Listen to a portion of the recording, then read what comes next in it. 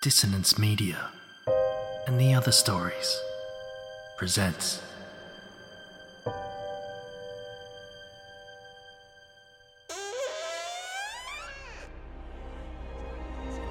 Step into the abyss of After the Gloaming, a gothic fiction podcast that delves into the depths of human emotion. Unyielding love, revenge, internal struggles, and restless souls await you in 9 haunting episodes, where dread, fear, and rare glimpses of eerie happiness linger.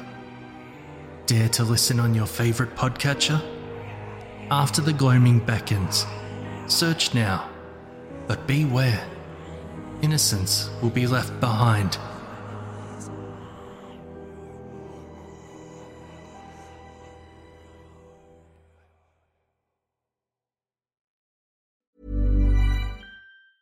Hey, I'm Ryan Reynolds. Recently, I asked Mint Mobile's legal team if big wireless companies are allowed to raise prices due to inflation. They said yes. And then when I asked if raising prices technically violates those onerous 2-year contracts, they said, "What the f*** are you talking about, you insane Hollywood ass?"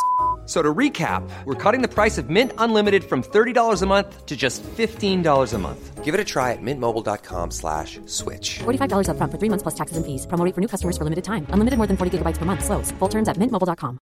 This is Paige, the co-host of Giggly Squad, and I want to tell you about a company that I've been loving, Olive & June. Olive & June gives you everything that you need for a salon-quality manicure in one box. And if you break it down, it really comes out to $2 a manicure, which is absolutely insane. It's also so easy to get salon-worthy nails at home with Olive & June. The difference between how your nails used to look when you did them yourself and now with the Mani system is a complete game changer. The best thing about Olive & June, too, is it's a quick dry. Dries in about 1 minute, lasts for 5 days, and full coverage in up to 1 to 2 coats. Visit oliveandjune.com/perfectmani20 for 20% off your first system. That's oliveandjune.com/perfectmani20 for 20% off your first system.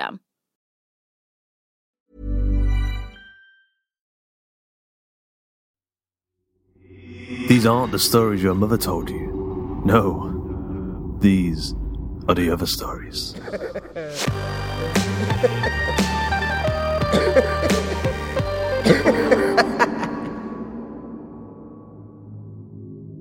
It's time to vote. No, I don't mean to get all political. It's time to vote on the 3 themes that will launch the other stories into the new year, like the flaming, decapitated demon head that it is. We have over 20 themes in the poll, including haunted hotels, folk tales, parallel universes, alternative history, and even dragons. And a boatload more. So if you want to have your voice heard and help pick the new themes of the other stories, then head over and join the Facebook group now. That's facebook.com/groups/Hawk and Cleaver. All in Your Heads.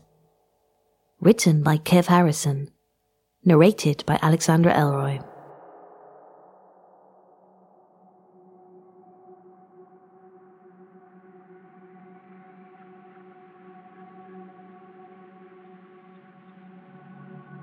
Tess spluttered as her face sank into a puddle of muddy water, waking her with a start. She sat up and breathed in sharply, taking in the morning sky over the rutted fields, body parts strewn in smouldering piles as far as the eye could see. She stood and stared toward the horizon, scouring the land for battle vehicles and finding none. She inspected her battle fatigues, the fabric torn and stained ochre with blood which might or might not have been her own. "Tess!" A voice behind her. She spun around and took a step backward, stumbling over a charred torso and landing on her ass on the sodden earth. "What the fuck?" she stammered. She felt the burning heat of vomit rising in her throat and swallowed it back down. Looming over her was herself, only with a bloody cerebral tissue oozing cavity where the left side of her face ought to have been. "What's the matter?" said the woman, the other Tess, extending a hand and dragging Tess to her feet. "Oh, this?" she said, bringing her fingers to her face and pressing the tips into the spongy visceral material, which gave off a sickening, squelching sound. "What the fuck happened?" said Tess, slightly more composed. She leaned in to get a better look, and found herself fixated on an arterial tube that pumped blood to the left eye like an earthworm struggling to burrow out of its tunnel. A nanoshell happened. I still can't decide which hurt more, the claws as it burrowed in or the explosives when it went off. The other Tess gripped her chin in her hand as though to think, her thumb slipping and sliding into the bloody crater. She held it in front of her face for a moment, then wiped the crimson mess on her combat jacket. Tess grimaced. And how are you not dead? Other Tess grinned. That's easy. I am dead. Dead as a doornail. You think I could survive this? She pointed to the hole, turned her head from side to side, dawnlight glistening on cauterized meat. More to the point, think you could survive this? I'm you, you know. Well, I was you anyway. Wait, what? You're me? Tess stepped closer to the other her, pressed the node in her neck and watched her regimental ID roll across the subdermal display. TR37819. Believe me now? Said other Tess, twisting the node back to the off position. We can't both be me, said Tess, swatting at a fly trying to feed on a graze on her thigh. You're not listening, Tess, are you? I said I was you. About... She grasped Tess's wrist and twisted it to get a look at her status band. The time was displayed in the top right quadrant. 5:47. About 13 minutes ago. She showed Tess her own band. The display locked at 6 o'clock sharp. Tess tugged her arm free, pulled her sleeve back down to cover the band. She glanced over her shoulder. But the battle's over. I saw the last of the war machines in flames before I... Blanked out. Yeah, I remember it well, said other Tess. But there are survivors, individual combat units, and unexploded ordnance. It was one of our own nanocharges? She stared again at the cavity in other Tess's face, as a glob of burnt umber liquid oozed from top to bottom before spilling down the side of her face. Other Tess wiped away the viscera and chuckled. They don't fucking discriminate, do they? Tess choked back another wave of nausea, scrunching her eyes shut for a moment. Why exactly are you here anyway, if you're just the dead me? I'm here to help you, Tess. I told you there are survivors. How much ammo do you have? Wait, I know. 11 bolts. Here. She pulled a plasma-charged sword from a dismembered leg beside her with no small amount of difficulty, then handed it to Tess. This might come in handy. Tess took it and swung it to either side, feeling the heft of it. She nodded to the dead her. What about you? Weapons? Other Tess shook her head, her ragged mousy hair moving in clumps. Technically, as a ghost, I can't intervene directly in combat. Says who? Dickens? Shakespeare? God, how the fuck should I know? What I do know is you've got 9 minutes to live. Let's move, shall we?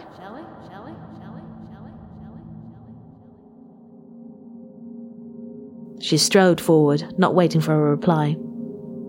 Tess followed, a hitherto hidden injury in her right knee sending burning pain up into her brain and distorting her vision every time she put weight on it.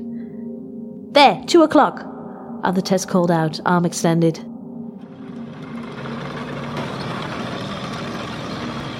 The violet eyes of a hunter machine rose up on dull metal stalks before it came swooping down at Tess. She threw herself back to avoid the hail of sharp, thorny projectiles that flew toward her, then rolled before hydraulic feet came crashing down, pummeling into the waterlogged soil. The machine attempted to pull back up, but Tess was too quick, springing back to her feet in a single motion before striking forward balletically, bringing the plasma sword down through the machine's biomechanical brain and rendering it a smoking hunch of scrap.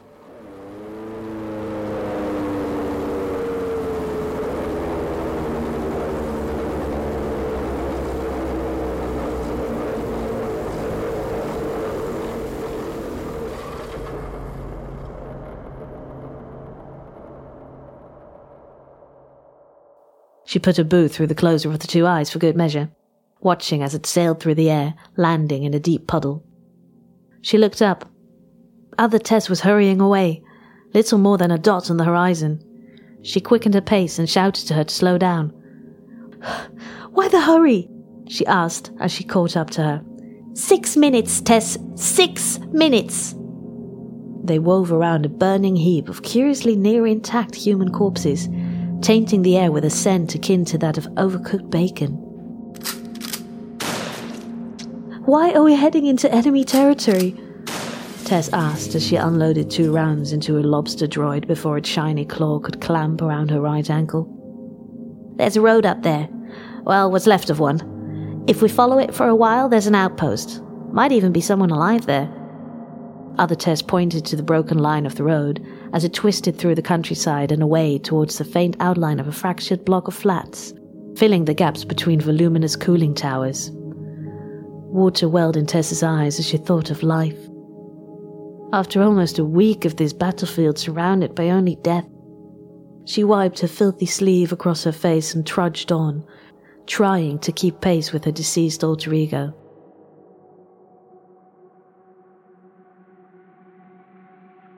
The ruin of the road drew closer with every step, obscured only by scorched hedgerows. Tess glanced at her status band. 5:57, read the display. 3 minutes. She cast a nervous look over her shoulder. The scene was motionless, but for the plumes of smoke rising from corpses, organic and mechanical alike. She grinned and broke into a jog, her legs protesting, finally bounding onto the cratered surface just ahead of Other Tess. She turned to face her. "We made it!" A gravelly rumble wiped the smile from her face. Turning her head in the direction of the low growl, she could make out the shape of one last battlecruiser. A kind of artificially sentient tank, rolling slowly up the road, its caterpillar tracks oblivious to the bomb holes that littered the tarmac. "Did you know about this?" She scowled at her double. "Look out!" Other Tess screamed, her extended finger pointing at a series of metallic objects which asked towards them. The whistling sound as they cut through the air gave way to a hiss as an amber-coloured gas began to escape them. "Fucking tear gas!" Tess shrieked and bolted toward the high wall. She vaulted to the top and dropped to the ground, the muscles in her injured legs sending a sickening wave of pain through her as she landed. She scanned this new open space for cover and found it in the form of a burnt shell of an earth mover. The extended digging arm and a bucket bowed like the head of a long-dead animal. Making herself as small as she could, she pressed her body to the cold rear of the vehicle and drew her bolt pistol, counted the 9 rounds she already knew were locked into the magazine. Other Tess rounded the corner. "It's going to come through the wall, you know it is," she said, her voice solemn. "I'm never going to get a bolt into the cerebral control device. The arm is too heavy. We're fucked. I'm fucked!" Tess reached back over her shoulder, her calloused hands clasping the hilt of the plasma sword, as she mentally calculated the odds of getting close enough to strike through the cruiser's bionic brain before its variety of drills, saws and artillery made her into another steaming pile of meat. 1,000,000 to 1? Maybe 2? The rumbling, dulled by the thick brickwork, went silent, the calm before the storm. Within moments the electrical motor whirred, a throaty whine, followed by the sound of bricks being battered down, collapsing in uneven heaps. The grinding sound of the caterpillar tracks crossing the scattered bricks came closer and closer. Tess swallowed. This was it then. "What about the optics?" said Other Tess from beside her. "Could buy you some time." Tess fixed her hand around the handle of the bolt pistol and took a single step out from cover. She fixed her eyes on the compound left eye of the machine, its many violet lights combining and focusing on her.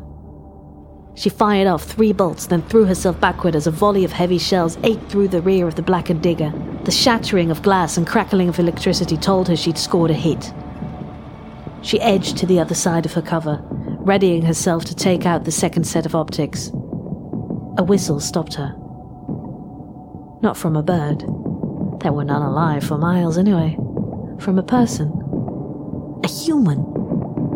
"It's one of ours," said Other Tess, craning her head around the edge of the hollowed-out machine as the battlecruiser spun through 180 degrees to find the source of the sound. Tess recognized her chance. Pulling herself as quietly as she could up onto the main frame of the earth mover, trying to avoid the gnarled metal slicing into her as she climbed.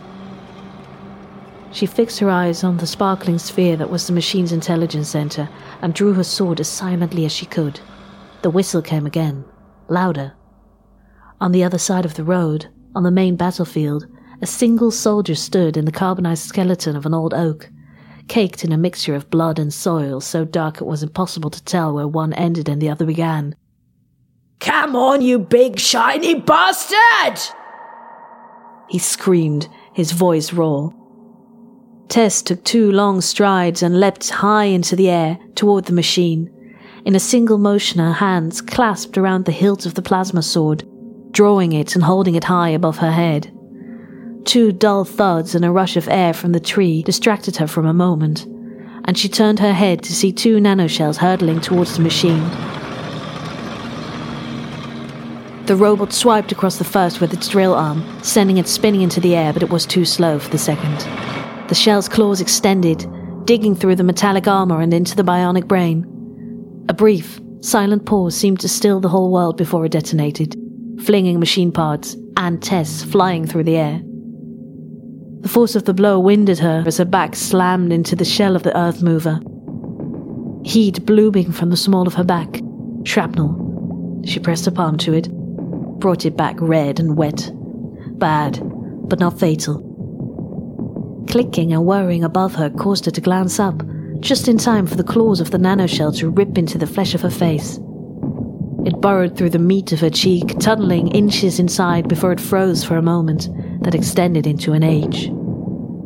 Sound, heat, and pain were all that she knew in that moment. She felt the vomit rising up her esophagus, and was powerless to stop it as it flowed from her mouth and the cavity that was once her nose and cheek and temple. She turned to face other Tess, a mirror image of her dying self now. Why didn't you tell me? She spat through the blood and the bile. Other Tess smiled, a horrific blend of lips held together on one side and a gory hollow on the other. Even ghosts have a survival instinct.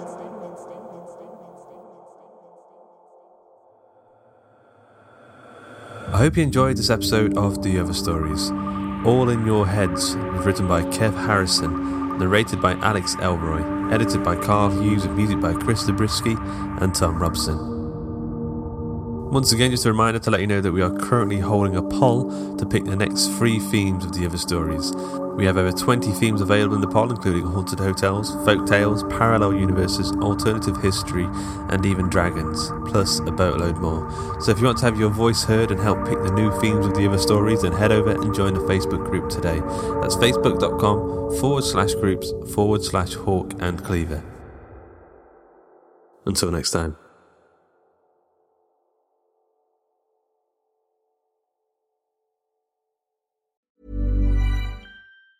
Hey, it's Danny Pellegrino from Everything Iconic. Ready to upgrade your style game without blowing your budget? Check out Quince. They've got all the good stuff, shirts and polos, activewear, and fine leather goods, all at 50 to 80% less than other high-end brands. And the best part? They're all about safe, ethical, and responsible manufacturing. Get that luxury vibe without the luxury price tag. Hit up quince.com/upgrade for free shipping and 365-day returns on your next order. That's quince.com/upgrade. Planning for your next trip? Elevate your travel style with Quince. Quince has all the jet-setting essentials you'll want for your next getaway, like European linen, premium luggage options, buttery soft Italian leather bags, and so much more. And is all priced at 50 to 80% less than similar brands. Plus, Quince only works with factories that use safe and ethical manufacturing practices. Pack your bags with high-quality essentials you'll be wearing for vacations to come with Quince. Go to quince.com/pack for free shipping and 365-day returns. When you make decisions for your company, you look for the no-brainers. And if you have a lot of mailing to do, Stamps.com is the ultimate no-brainer. It streamlines your processes to make your business more efficient, which makes you less busy. Mail checks, invoices, legal documents, and everything you need to keep your business running with Stamps.com.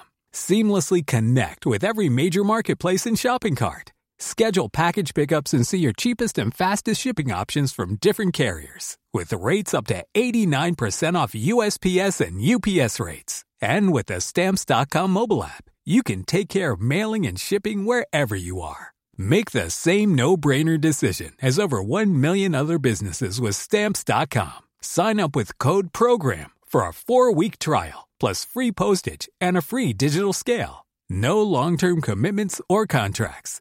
That's Stamps.com. Code PROGRAM.